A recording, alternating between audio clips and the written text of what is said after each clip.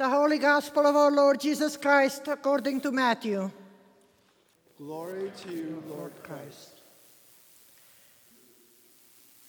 When Jesus entered the temple, the chief priests and the elders of the people came to him as he was teaching and said, "By what authority are you doing these things? And who gave you this authority?" Jesus said to them, "I will also ask you one question. If you tell me the answer, then I will also tell you by what authority I do these things. Did the baptism of John come from heaven, or was it a human origin?" And they argued with one another. "If we say from heaven, he will say to us, 'Why then did you not believe him?' But if we say of human origin, we are afraid of the crowd, for all regard John as a prophet." So they answered Jesus, "We do not know." And he said to them, "Neither will I tell you by what authority I'm doing these things. What do you think? A man had 2 sons. He went to the first and said, 'Son, go and work in the vineyard today.' He answered, 'I will not.' But later he changed his mind and went. The father went to the second and said the same. And he answered, 'I will go, sir.' But he did not. Which of the 2 did the will of his father?" They said, "The first." Jesus said to them, "Truly I tell you, the tax collectors and the prostitutes are going into the kingdom of God ahead of you. For John came to you in the way of righteousness, and you did not believe him. But the tax collectors and the prostitutes believed him. And even after you saw it, you did not change your minds and believe him." The Gospel of the Lord.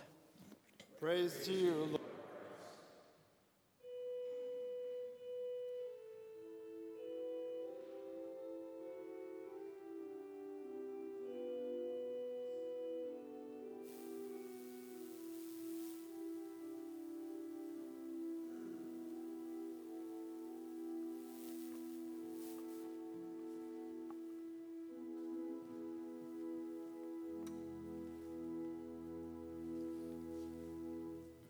Please.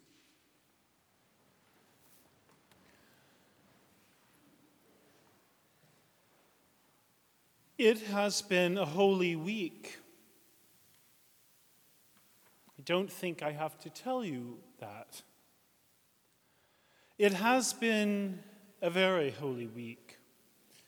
It has been a week in which we have heard the voice of protest, a week in which we have heard the voice of authority.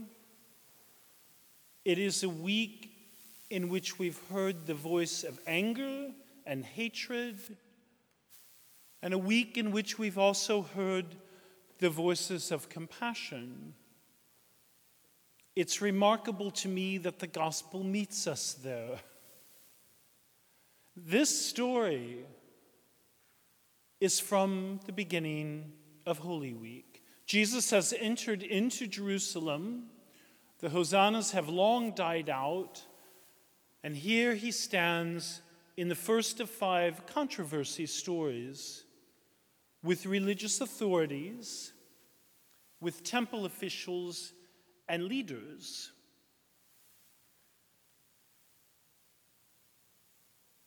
It is a voice of conflict. And it's a voice of unrest.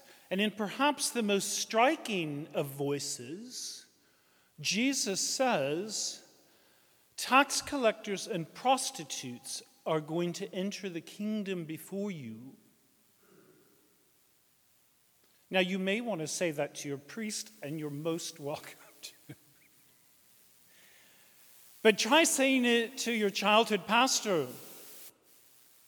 Try saying it to the presiding bishop who was here on Thursday. Try saying it to the Archbishop of Canterbury, or to the Pope, or to anyone who has an office of respect, of authority. And yet that's exactly the voice that Jesus uses. But if we hear what Jesus is saying and we look behind the words and the images, what he's saying is you're not acting with integrity. And even those who are the least in this place and empire, the dregs of the society, are more righteous and have more integrity than you do. They're still very strong words, but he's lifting up a very forgotten outcast group. Now, the reason that they were so frowned upon was because the tax collectors collected the taxes for the emperor, for Rome.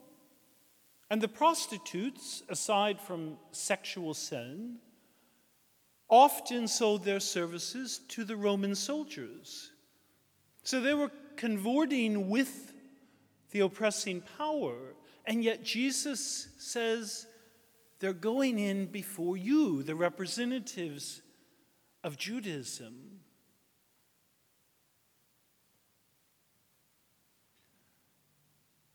And what Jesus does in this is answer exactly the question they pose. What authority do you have and where does it come from? It's not a question that's asked with much sincerity. It's designed as the trap that it needs to be, because no matter what he responds, John wasn't from heaven,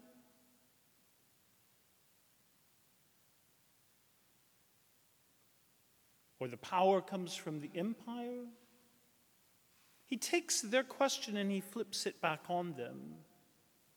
And they know the trouble that they will have, because if they say, as authentic representatives of Judaism, that John wasn't from heaven, all the people will be up in arms at Passover week. And if they say that it was from below, they're putting themselves on the level of empire, which they were the agents for. But that odd mix of politics and religion that you can't separate in that world.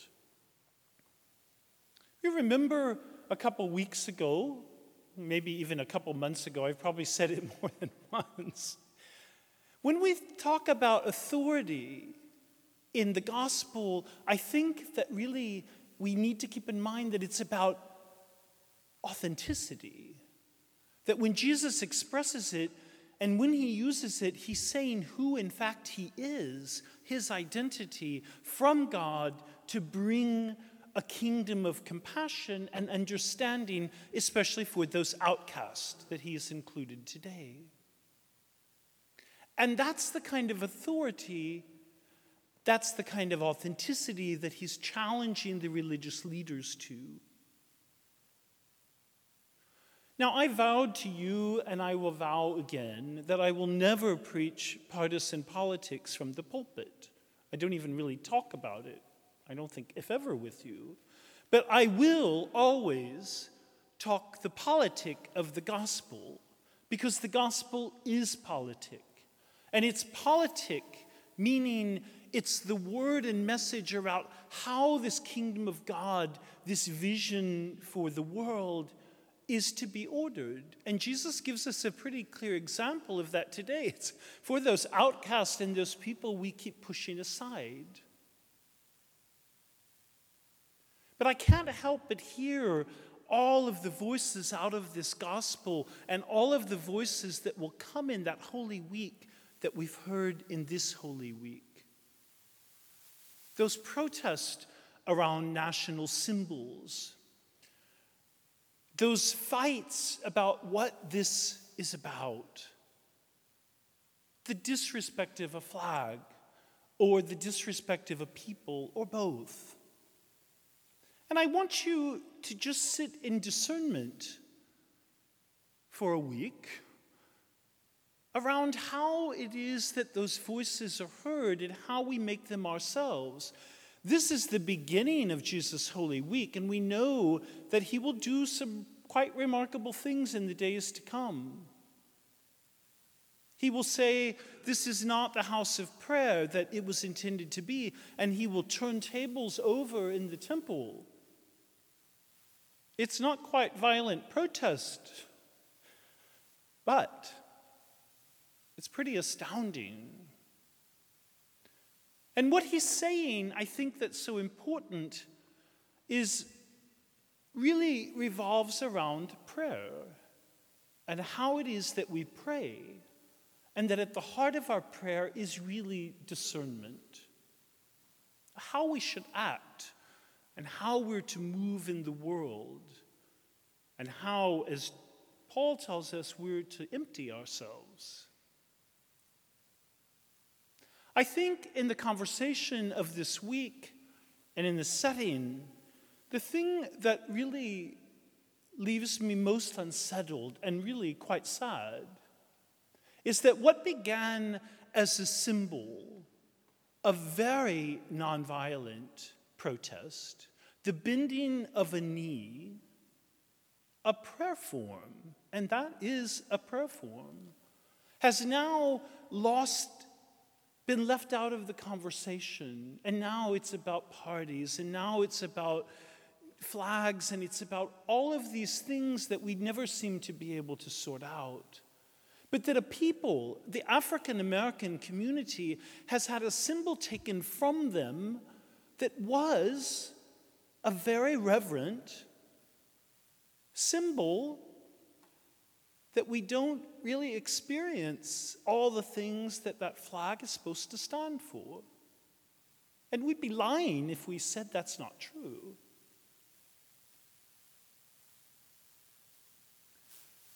A flag that represents a country that's founded on the outcast, that has been built by the pennies of the poor, and you know that very well in this city of immigrants, and the beautiful monuments and churches and buildings that are here, that flag is something that represents a home for the oppressed and a home for all. And I think that if we get caught up in a rhetoric that says that's completely established here, and how dare you do anything to question that, we can't be telling the truth because we know it isn't. So is it a symbol that represents a completed identity, or is it a symbol that calls us to transformation? That there's always more we can do. And what disheartens me is that it seems that our conversation has shut out that reality, as if there are those who are against it or those who are for it, rather than a people always embracing the possibility that things can be better.